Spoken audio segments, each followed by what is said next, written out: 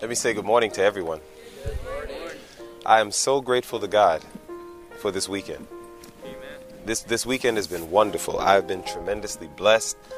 It was a privilege to be out here in the scenes of nature, just to be able to fellowship with God's people, to be able to hear God speak to us. Did you hear the Lord speaking to you this weekend? Amen. Praise God. And I got to tell you, the Lord has been very good. He's been speaking to me. Any message, I've always asked God that any message that I give, let it first touch my heart. Because if it can reach me and help me to see something about myself, to see where I perhaps am falling short as it relates to the glory of God, then by the grace of God, as the Lord helps build me up, I'm in a better position to help build up the brethren. So therefore, I'm grateful for the things that the Lord has been sharing. I myself have been revived. I myself have been reformed even more. And I pray by the grace of God that the work that He started within me is the very same work that He will finish and bring it to its completion. And we have that promise, don't we? And so it is that this morning, my desire is not to spend the whole morning, going over quite a bit, but there's something very important that the Lord wants us to understand. You see, the whole focus throughout this weekend was talking about being persuaded like Paul was. Paul knew in whom he believed. Paul had tremendous confidence. Paul did not even demonstrate the weakness that even John the Baptist at one time demonstrated. You remember that John the Baptist, he actually got to a point in his experience where, as much as he believed that, behold, the Lamb of God that taketh away the sin of the world, this same John the Baptist, at one point in his experience, while being in that dungeon, he said, listen, go ask Jesus, are you the Messiah or should we look for another? Here it is, the great forerunner, at one point allowed himself to get discouraged, but God was so good to Paul that we don't find Paul uttering such words. When Paul was in prison, he was at the point that he said, listen, I know in whom I have believed, and I am persuaded that He is able to keep me unto that day. That's the kind of courage, that's the kind of faith that we need. Paul was able to say this because he understood his calling. He knew what God was calling him to do. Watch this now. And even in the midst of persecution, he was still able to stand, though the heavens were falling all around him. Now, the reason why that's important is because, like I told you, as long as everything goes well, you and I are always going to say, praise the Lord, thank you, Jesus, all is well. But it's when persecution comes, it's when the trials of life begin to hit us. And brothers and sisters, I don't know what those trials might be. Those trials can come in the form of sickness. It can come in the form of disease. It could come in the form of loss of job or income. It could come in the form of foreclosures. It could come in the form of even death. Will we still be able to utter the words of God's servant? I know whom I believe, and I'm persuaded that He is able to keep me. This must be the attitude of God's people as we go through the final journey of this earth's history. Brothers and sisters, I promise you, time is almost finished. Soon and very soon, we are going to see all the things that we have been studying from the books of Daniel and Revelation fully come to pass. And we will be tested to its greatest severity. Great Controversy tells us that every individual will be severely tested. So as a result of that, we must learn how to stand with Jesus now, so that when the great crisis comes to us, we will know how to stand with Jesus later. Amen? So with that in mind, we're going to bow our heads for a word of prayer as we go into the final discussion, the final phase of persecution. We discussed persecution without. We discussed persecution within. And this morning, we're now going to discuss persecution deep within. Let us pray. Father in heaven, we are grateful, Lord, for the blessing of this wonderful weekend. And Lord, I believe that it's not simply a scripture that we read or a scripture song that we sing, but it is the very words of the sentiments of our own heart, that our hearts have been moved. And we know in whom we have believed, and we are persuaded that He is able to keep us. Lord, I'm asking for the outpouring of your Holy Spirit. It was the final words of Jesus that was most important to the disciples as He was preparing to depart. And so, Lord, as we meet for this final session, Lord, I'm praying that in a marked manner, you'll pour out your Spirit in such a way that you have not even done so throughout the past meetings. And I pray, dear God, that our hearts and our minds might be transformed into the lovely image of Jesus. I pray, dear God, that you will help us to press together, to bind together, that as we prepare to go back to our separate places, that we will go forward in faith, knowing in whom we have believed, being fully and completely persuaded that he is able to keep us and to preserve us all the way unto that precious day. Thank you, Lord God, for having heard, and thank you also for answering our prayer. In Jesus' name, amen. I want you to imagine that there is a minister, a man of God, someone who has been called of God to do a great work. And I want you to imagine that this same minister, he goes around, and it gets to a point that as this minister goes and from place to place, he begins to speak God's words to God's people. He speaks God's words to God's people in such a way with such power that individuals would literally come to this minister just to ask them to pray for them because they believe that that minister had such a divine connection between himself and the Savior. We're talking about a minister of the gospel who walks with power. I want you to imagine that there's a minister who goes around, and as he preaches the word of God, people are delivered. Delivered from the bondage of sin. Delivered from all the different strongholds that demons put upon their lives. I want you to imagine a minister of the gospel that has that kind of power when they preach. A minister that comes, that when individuals see them, the people will literally come before them and say, please bless my home, bless my children, because if you pray for us, we know heaven shall hear. You know, there was a time in history where there was such a minister. Everywhere this minister went, he touched hearts, he touched lives, and he was such a blessing to so many people. And this minister, who went by the name of John Wesley, one who was able to complement the work of a former reformer by the name of Martin Luther. Martin Luther was the one who was bringing forth the beautiful teachings of justification by faith. And when John Wesley came on the scene, he was one that not only preached justification by faith, but he also taught sanctification by faith. He was able to show the people that you can live holy lives, you can live above sin. This same John Wesley, as he preached to others, as he encouraged others, as he ministered to others, it was shortly after he was ordained to the ministry that there's an experience that was recorded through history. In the book, The Life of the Reverend John Wesley, you find this quote. In fact, Great Controversy also has this quote in Great Controversy, page 254, paragraph 3. It says, John and Charles Wesley, after being ordained to the ministry, were sent on a mission to America. It says, on board the ship was a company of Moravians.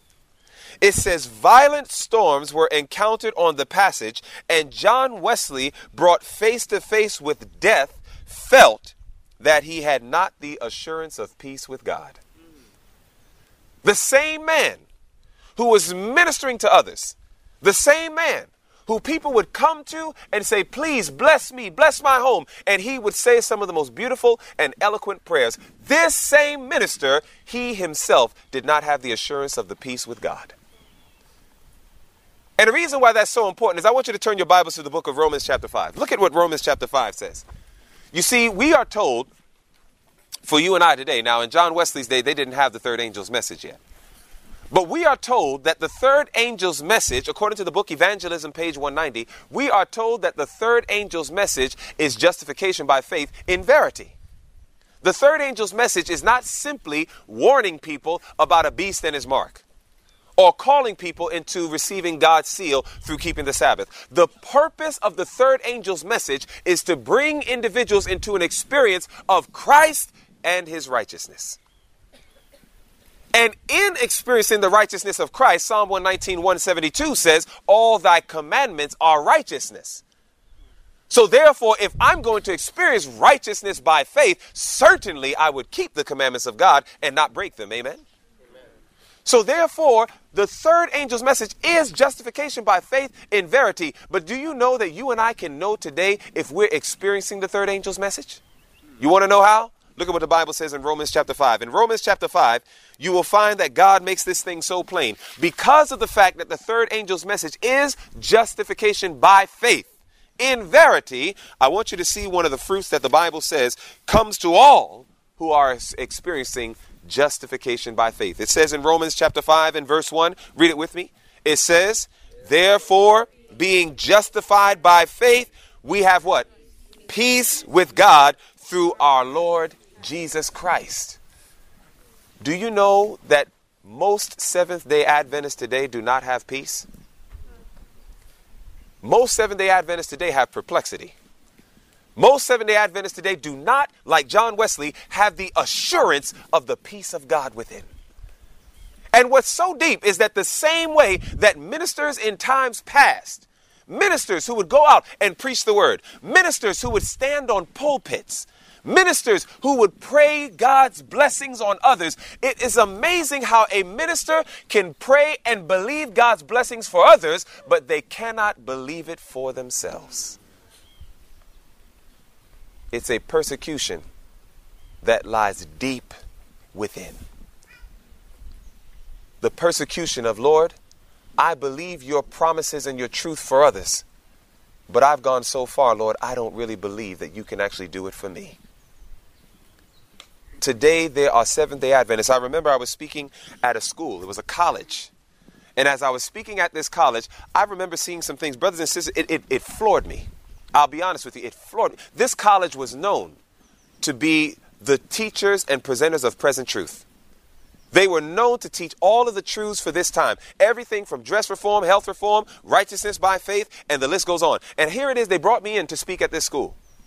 And when I came to speak at that school, I'll tell you the truth, by what I saw, I was amazed. I saw young people that as early as 5:30 in the morning, you would find them on their knees praying before God, pleading for the outpouring of his Holy Spirit. Never saw a group like that of young people. I saw young people that when they came together, even when they were in corners and it wasn't time for class, they would literally be studying their Bibles, studying the spirit of prophecy, and trying to learn the words of God. I remember that when it was time to eat, it was not one of those situations where you had to ask, is vinegar in this? Is chocolate in this? Or is some other type of poison in this? No, brothers and sisters, everything was just right. All of the young ladies wore long, flowing dresses that covered their most holy place.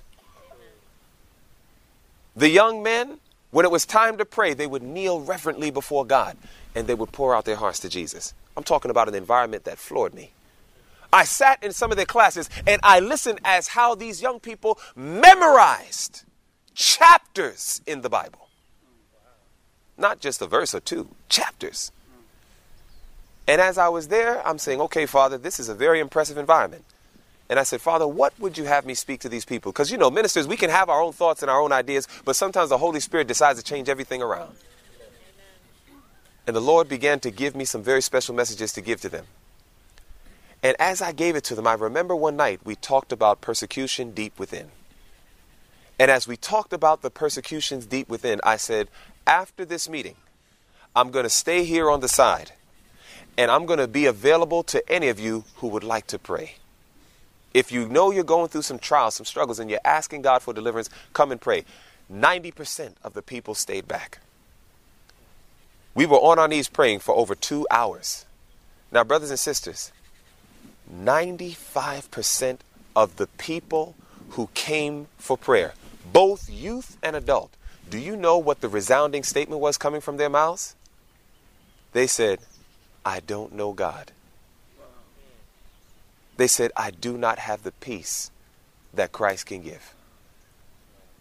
They said, have mercy on us. Please pray for us. Pray for my mother. Pray for my father. I feel like I'm lost.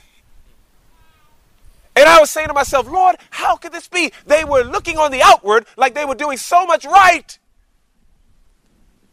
But there was a persecution that was taking place deep within. Satan was whispering in their ears saying, you're a sinner. And you can do all you want. You can kneel as many times as you want. You can pray as many times as you want. You can study and you can give out tracts and books. You're a sinner and you're lost. And they believed the devil. We're talking about persecution deep within. John Wesley was going through this same persecution. while he was there. He believed God's truth for others, but he did not have the assurance of peace with God for himself. While he was telling everybody else, you are justified by faith, John Wesley himself did not believe he was justified. Because the fruit of all who are justified by faith, Romans 5:1, are those who have peace with God. It goes on to say the Germans, on the contrary. Now here goes John Wesley. He himself, he didn't have peace. But it says the Germans, on the contrary, manifested a calmness and trust to which he, John Wesley, was a stranger. He did not have that calmness. He did not have that trust. Do you know how many times I've been in present truth circles? I've been in circles where people believe all the deep truths of the Bible. They'll tell you about the nearness of the Sunday law. They'll tell you about all these different things. But at the end of the day, they do not believe that Jesus died for them and can save them. They're literally warning a people about something that's coming that they themselves are not even prepared for it. You know, so often we say 1 John 3:4. We say, 1 John 3:4 tells us that sin is the transgression of the law of God. And is that true? Yes, it is. But brothers and sisters, go to Romans chapter 14. We don't hear enough of this one. In Romans, the 14th chapter, the Bible lets us know something else that's sin. The Bible says in Romans, the 14th chapter, and when you get there, let me know by saying amen. In Romans chapter 14, we find that there's something else that the Bible calls sin. And notice what it says. Romans, the 14th chapter. And it's in verse 23. And if you're there, let me know by saying amen. The Bible says in Romans 14, in verse 23, it says, and he that doubteth is damned if he eat, because he eateth not of faith. Read that last sentence with me. For whatsoever is not of faith is sin. Whatsoever is not of faith, brothers and sisters, is sin. How could you and I do a work and preach a message that we ourselves don't even believe nor claim for ourselves? When we begin to tell everyone, oh, you can be saved, Jesus pardoned, Jesus saves, but at the same time, we don't believe Jesus can save me. We've been lying. Whatsoever is not of faith is sin, the Bible says. Some of the best sermons that have been preached from pulpits have been nothing less than an act of sin on behalf of the preacher, because the preacher can't claim the same promise for himself that he's given to the masses. God says you must believe, you must understand that the same promises you're giving to the people belong to you. Now, continuing in this story, I want you to listen to this. I thought this was absolutely amazing as I see this, because brothers and sisters, I'm going to tell you, there was a time in my life that I related too closely to Elder John Wesley. There were promises and things that I could preach for others and teach to others. And I've seen people, brothers and sisters, who have gone from faithless to faithful. But I would see them walk away with God's truth, and I would sometimes say in the back of my mind, Lord, I wish I had that faith that they have. And it was torture. Oh, the persecution from without. I can handle that by the grace of God. Some of the persecution from the Pharisees and Sadducees within. Oh, yes, I can handle some of that too by the grace of God. But brothers and sisters, my greatest battle was the persecution that was deep within my own heart. Because I didn't believe that the same promises that I was giving to others, I myself can be a recipient of it. It was a deep persecution. John Wesley. It says in Great Controversy 255, on his return to England, it says Wesley, under the instruction of a Moravian preacher, arrived at a clearer understanding of Bible faith. Praise God. It says he was convinced that he must renounce all dependence upon his own works for salvation, and must trust wholly to the Lamb of God, which taketh away the sin of the world. At a meeting of the Moravian Society in London, a statement was read from Luther, describing the change which the Spirit of God works in the heart of the believer. As Wesley listened, faith was kindled in his soul. Here's the words of John Wesley. He says, I felt my heart strangely warmed. He said, I felt I did trust in Christ. Christ alone for salvation, and an assurance was given me that he had taken away my sins even mine, and save me from the law of sin and death. It says through long years of wearisome, listen to his life. It says through long years of wearisome and comfortless striving, years of rigorous self-denial, of reproach and humiliation, Wesley had steadfastly adhered to his one purpose of seeking God. Now he had found him. And he found that the grace which he had toiled to win by prayers and fasts, by alms deeds and self-abnegation, was a gift without money and without price. John Wesley was toiling, trying to make himself holy.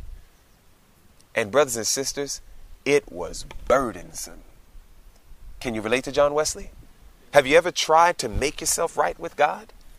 Do you know some of us try to make ourselves right with God, and the devil is so slick that sometimes he does it to us and we don't even realize it? Can I give you an example? Brothers and sisters, be honest with me. Tell me if you ever had this experience.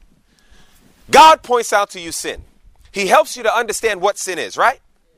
As he helps you and I to understand what sin is, we begin to see sin on a deeper level, because sin, it is true, is the breaking of God's law. But don't ever forget Psalm 119:96. The Bible says thy law is exceeding deep. So that when you look at the law of God, you can't look at it on the surface. You got to look at it in depth. An example with that would be when Jesus said, listen, it's not so much that you commit adultery, but he said, but even when you look upon a woman to lust after her, you've already committed adultery where? In your heart. Now, if God will condemn the man that looks upon a woman lustfully, would not God condemn the woman that dresses in a manner to cause men to look at her lustfully? Thy law is exceeding deep. So therefore, we can take the law of God and we can magnify it on several levels. Now watch this. Here it is. God brings the truth of his law to you. He helps you to understand it on a deep level that you can really see sin as it is, exceedingly sinful. Now, when you see sin for what it is, you make a declaration before God to say, Lord, by your grace and by your power, I will never do that sin ever again. How many of you have ever made that kind of decision? We've done it, right? Now watch this. You tell God, Lord, I'm through with this thing by your grace, by your power. And sometimes days, weeks, months, maybe even years will go by and you don't go back to that sin anymore. You start feeling pretty good, don't you? You start feeling thankful. You start feeling like, praise the Lord. Thank the Lord. I'm not a victim. I'm not a slave to that sin anymore. Watch this. But one day, during a moment of weakness, that sin that you thought you had victory over taps you on the shoulder and says, I'm back. And all of a sudden, that same sin, once again, you fall into it. Can anybody relate? Yes. All right.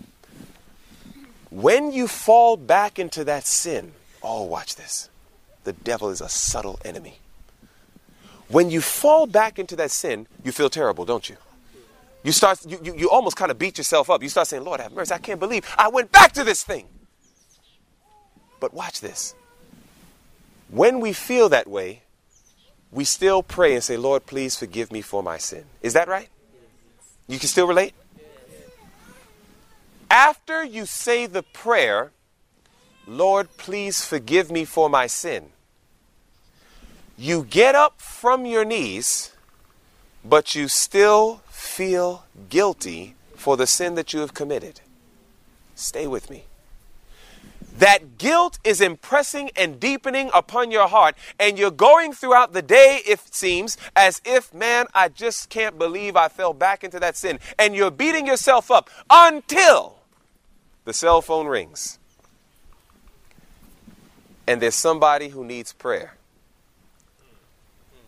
And then you pray for that person. And that person says, you know what? That prayer was such a blessing to me. Thank you so much. And when they get off, and when you get off the phone, all of a sudden, your guilt is gone. Or, you're in the grocery store.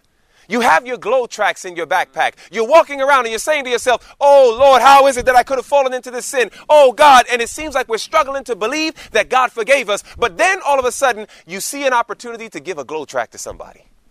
You give them the track They say, oh, I've been waiting for this. This is wonderful. Thank you so much. And they feel so good. And when it is done, you begin to feel better and that guilt goes away.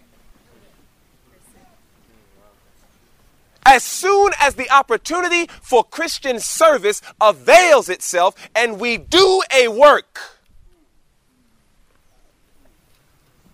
then the guilt goes away.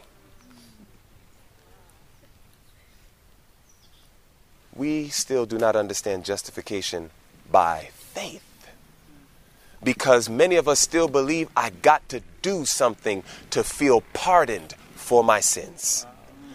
That is the Roman Catholic mindset that is prevalent in the Seventh-day Adventist Church. There are a bunch of people who name the name SDA, but in truth they're RC. They're Roman Catholics because they believe I got to do something to truly believe that God has forgiven me. We cannot claim the naked promises of the Word of God that if you confess your sins, God is faithful and just to forgive you and to cleanse you from all unrighteousness. So it was with John Wesley. So it was with many other reformers. So it was with many of our pioneers. We struggled with this because it's a persecution that is deep within. I got to do something to make myself right. I cannot believe the naked promises of God. You see, God always understood this point, and this is why he tells us. I want you to listen to this quote here. You see, it is true that we have those without who are always seeking to unsettle us as the people of God. It is true that there are wolves in sheep's clothing within, and their mission is also to unsettle us as the people of God. But though these individuals who are enemies are truly in our lives or around our lives, don't ever forget this quotation from Manuscript Release 21, page 302, where it says the greatest burden, the what? The greatest burden we have to bear in this life is self. There is no greater enemy that you have. There is no greater persecutor that you have than your own self. The greatest burden in this life that we all must bear is the burden of dealing with self. And it goes on to say, self is the most difficult thing we have to manage. In laying off burdens, let us not forget to lay self at the feet of Christ. Go with me to the book of Revelation chapter 12. In Revelation chapter 12, we understand one of the works of Satan himself is that he does something to us as God's people. Satan's desire is that you might preach something you yourself don't believe nor are experiencing. That's his desire. As long as you're not experiencing it, even Satan will say amen when you preach it. Because he knows at the end of the day, you're mine anyhow. So therefore, we must understand that the Bible told us something about him. It's found in the book of Revelation chapter 12. And if you're there, let me know by saying amen. It says in Revelation chapter 12 and verse 10, it says, and I heard a loud voice saying in heaven, now is come salvation and strength and the kingdom of our God and the power of his Christ. For the what? Accuser of our brethren is cast down. Who's that? That is none other than Satan himself, which accused them before our God day and night. Brothers and sisters, Satan is defined and recognized in inspiration as an accuser of the brethren. And while it is true that he will go before God and say, so-and-so is unworthy. They do not deserve your love. They do not deserve your grace. They deserve death. Satan also tries to seal that ideology by saying the very same thing to us. He says, look at you. You're here up in the mountains and you're trying to have this great experience with Jesus. But here it is that there just might be some type of sin, some type of vile practice, something that might have taken place even over this weekend. And Satan will whisper in our ears, look at you. You're worthless. Look at you. You can't make it. You can preach it to others, but as for you, you can't claim these promises. You're lost. And he constantly whispers that in our ears. But I'm so grateful for inspiration. I want you to listen to this. It says here, oh, praise God for this statement. It says in Review and Herald, September 20th, 1892, it says, when Satan tells you, I want you to listen to this. Listen to this quote. You want to write this down. Commit it to memory. It says, when Satan tells you that you are a sinner and points out this neglect and that wrong, tell him you know you are a sinner, but that Jesus Christ came into the world to save sinners. Tell him, if any man sin, we have an advocate with the Father, Jesus Christ the righteous. Repeat the promise. If we confess our sins, he is faithful and just to forgive us our sins and to cleanse us from all unrighteousness. If you draw nigh to God, he will draw nigh to you. Present the promise to God in the name of Jesus, and you have his pledged word that he will let the sun of righteousness shine upon you. Brothers and sisters, it is true. Proverbs 24:16 says, a just man falls down 7 times, but the key is that he rises back up again. So therefore, if you sin, aren't you grateful the Bible says if and not when? It says if you sin. You see, most people, they cherish the second sentence while they negate the first. The first sin is where God says in 1 John 2, he says, beloved, I wish that you would sin not. In other words, you need to stop sinning. But sometimes we hear so much about stop sinning, victory over sin. And we get that so deeply ingrained in our minds that we forget the other promise that it says, but if we sin, we have an advocate with the Father. I cannot count on my fingers, my toes, and your fingers and your toes of how many times I've traveled throughout this country, getting ready to travel throughout this world. And over again, the people of God are saying, I have no assurance. I do not have the peace with God that I need to have. I don't believe I can have victory over sin. And the reason why they say that is because when they believed it in their minds, they saw themselves falling short in their actions. They fell into sin. The Bible says, if you sin, you do have an advocate with the Father, Jesus Christ the righteous. Please, brothers and sisters, give a balanced message to the people. Do just like John. Listen, God says, I want you to stop sinning. By the grace of Christ, we can do it. But if you sin, don't ever forget you have an advocate with the Father. Don't ever forget that. Because when we fall into sin is when we begin to experience the deep persecution within. And it's when the enemy begins to speak to us and to tell us. I've been to several meetings, brothers and sisters. I'm telling you. I've heard and I've listened to several preachers as they go and they share it. And sometimes they make victory over sin look so ugly. They make it look like it's such a burden. Now, don't get me wrong. Christ Object Lessons, page 331. We are told that it will be a severe battle. A severe battle with self. She says we'll have to scrutinize ourselves. We'll have to criticize ourselves closely. So I'm not saying that it's a bed of roses, but brothers and sisters, it is that which Christ can bring us through. And God is saying to each and every one of us, he says, yes, victory over sin. It is necessary. And Jesus also says, and you ought to press toward that mark. But Christ also says, but if you sin, don't stay down and wallow in your sin. Because even a just man falls down 7 times. But the key is that he rises back up again. Many people have left this truth and left this movement because they were preaching a high and holy standard that they realized deep in their own hearts they themselves were not having that experience. And as a result, over a period of time, they felt like, look at me, here I am preaching such a high and holy standard. I myself have fallen into sin. They no longer believe any of those promises of God. And as a result of that, they find themselves saying, what's the point? I might as well leave. And they turn their backs on Jesus. I want you to listen to this. Isaiah 55. Go to Isaiah 55 as we close. In Isaiah 55, we have one of the most beautiful statements given in inspiration that I want each and every one of us to claim this. Claim it as your own. In Isaiah 55, notice what the Bible says. I want you to see what the scripture says. And it's Isaiah 55 and verse 7. And then I want to read a beautiful quotation to you that complements this very statement. In Isaiah 55 and verse 7, here's what it says. Let's read it together, in fact. It says, let the wicked forsake his way, and the unrighteous man his thoughts, and let him return unto the Lord, and he will have mercy upon him, and to our God, for he will what? Abundantly pardon. God says, I will abundantly pardon. Sometimes we make God look like he has this measuring stick where he says, all right, you messed up the 5th time. You got 2 more to go, and then after that, judgment. There's some people that look at God like that. But God says, listen, I abundantly pardon. Is God promoting sin? Is God promoting us to go ahead and fall into sin? Heaven forbid.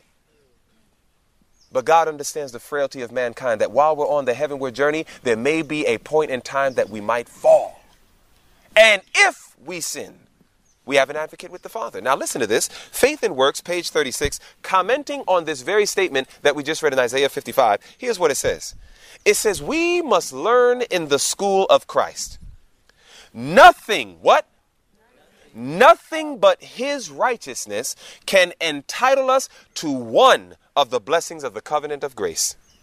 We have long desired and tried to obtain these blessings, but have not received them because we have cherished the idea that we could do something to make ourselves worthy of them.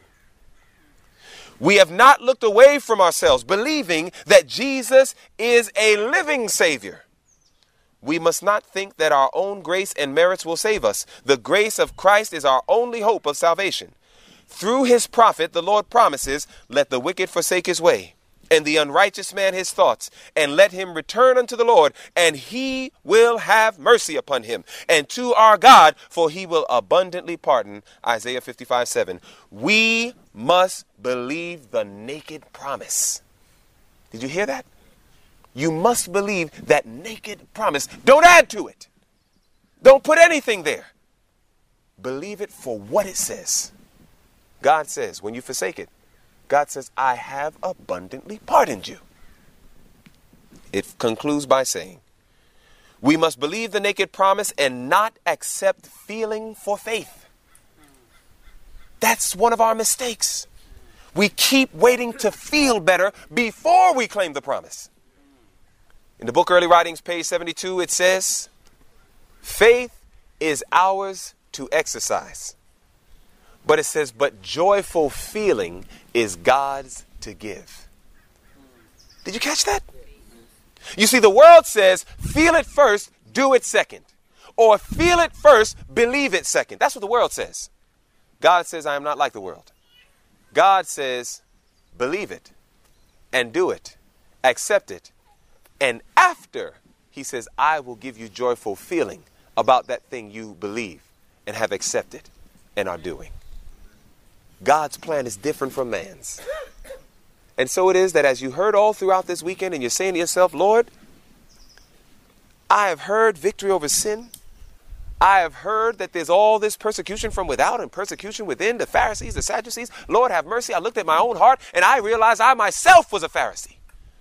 I myself was a Sadducee. Lord, there's no hope for me. I might as well preach to save others, but I cannot claim those promises for myself.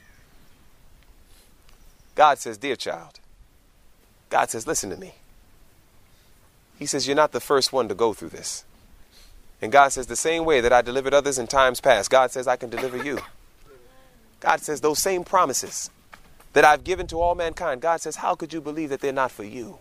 There's a third type called the don't see. Well, there's always the third type. Pharisee, Sadducee, don't see. Well, God simply wants us to understand, brothers and sisters, that we're living in such a time that God is saying, I want you to be persuaded that I can keep you. But the same way that Paul, in the midst of persecution, he was still able to say, I know in whom I believed. I know he's able to keep me. I'm persuaded about this. Nothing can move me. Brothers and sisters, you cannot afford to leave this mountain without the same testimony in your own heart.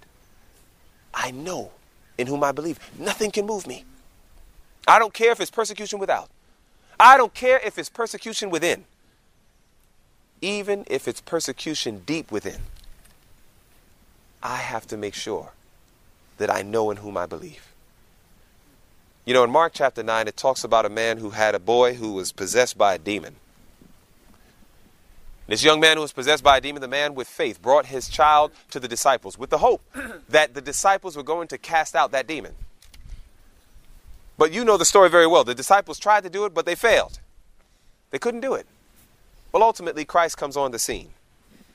And as Christ came on the scene, Jesus came to heal.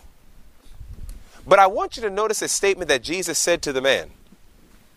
And he's asking you the same question today. And as we go to the book of Mark chapter 9 as we close, Jesus made a statement to this man. And I want you to see how Jesus made his statement. Then I want you to see how the man made his statement. Then I want you to see what Jesus did. The Bible says in Mark the 9th chapter, when you get there, let me know by saying amen. In Mark the 9th chapter, it says in verse 23, Jesus said unto him, read it with me, if thou canst believe, all things are possible to him that believeth. Jesus says, if you can believe my promise, not for the world, not for the church, but for you. He says, if you can believe my words for you, he says, all things are possible. No matter how wretched, no matter how filthy, no matter how many times you've messed up. Jesus says, if you can believe, all things are possible. Now, I want you to look at the man's response. What an honest statement. Could we be honest like him today? The man said in verse 24, and straightway the father of the child cried out and said with tears, Lord, I believe. Help thou my unbelief. We got to be honest with God. Many of us, brothers and sisters, are just like this man. We've heard. We've seen. We might have even experimented and have tried some things. But sometimes, even though we say, Lord, I believe, but there's still some doubt in my heart. Please, Jesus, help thou my unbelief. And as that man came honestly to Christ, look at what Jesus did. It says in verse 25, when Jesus saw that the people came running together, he rebuked the foul spirit, saying unto him, thou dumb and deaf spirit, I charge thee, come out of him and enter no more into him. And he delivered that young man. That father's faith was not perfect, but it was enough to move the arm of omnipotence. Brothers and sisters, go to God today. Say, Lord, I do believe, but I confess I still have unbelief. I'm asking for you to help thou my unbelief. There are going to be times that the devil's going to whisper in your ear, brothers and sisters. The persecution will be deep within. He will accuse you. He will tell you every reason why you can't make it. But by the grace of God, claim these promises as your own.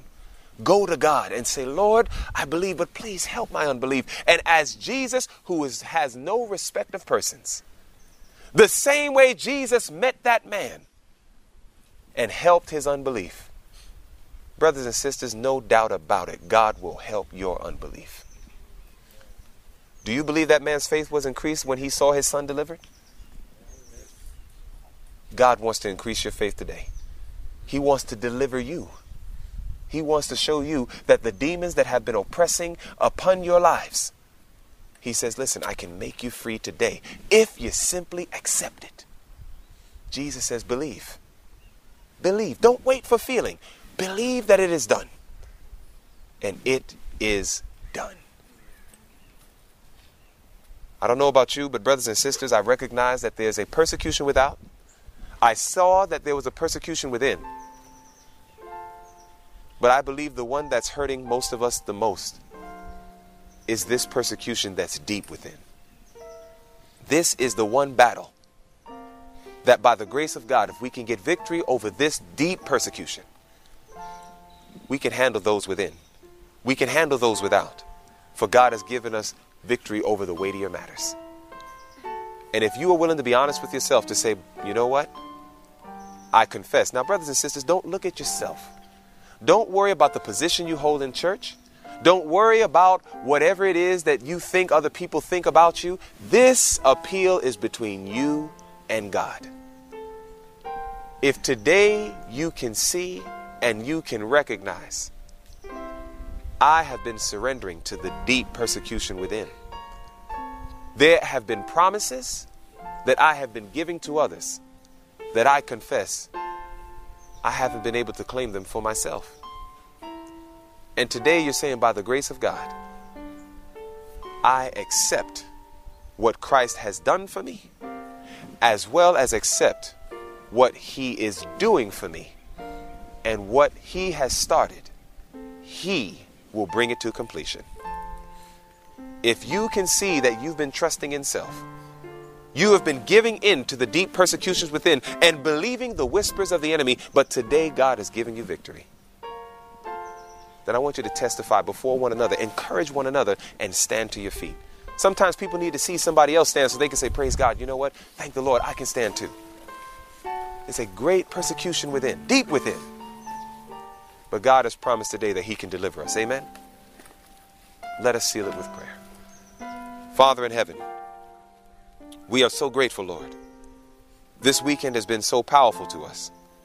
For Lord, you have helped us to get a better understanding of how we can know in whom we have believed, and to be persuaded that he is able to keep us until that day. And Lord, the day truly is approaching. It's not that much further. Father, I pray that you might keep faithful your people. Lord God, as we prepare to head back to several places, Lord, I'm asking for the anointing of your Spirit, that he may go and abide within each and every one of our hearts, that we will take the promises of God and we will claim them, as inspiration says, naked as they are. We will no longer seek to do something to make things right with you. Forgive us, Lord, for manifesting our Protestant version of indulgences. But Lord, today we give them to thee, and we accept thy righteousness. And we no longer look to our own doings and our own merits, but we are trusting in thy righteousness to give us the strength to live a holy life in a sinful world. We thank you for the testimony of others like your servant John Wesley. Thank you, Lord God, for the recording of that piece of history, for it now has become a source of encouragement to many others. And Father, if there be any of us who remain seated but we knew we should have stand, I pray, Father, please impress upon our hearts there's nothing we can do. If for some reason we do not understand, Lord, I pray, please impress upon our hearts to see that all things have come of thee, and of thine own have we simply given thee. May you bless those who have taken their stand, that they recognize that they have been surrendering to the persecutions deep within. But today you have made us free, and we won't wait for our feelings, but we accept your truths by faith. And we simply patiently wait for the joyful feeling that will be sent from heaven to give unto each of us. Thank you again for hearing our prayer. Thank you for abiding with us throughout this weekend. Continue to keep us, we pray, for we ask it in Jesus' name. Amen. This message is produced by PTH Ministries. Our mission is to spread the three angels' messages through preaching and teaching the Seventh-day Adventist message, and to integrate healing through medical missionary work in declaring the gospel. For more information on our ministry and the resources we provide, please log on to our website at www.pthministries.com. That's www.pthministries.com. Or you can call us at 770-274-9537. That's 770-274-9537. May we do our part to meet the needs of humanity through the everlasting gospel and hasten Christ's return. Maranatha.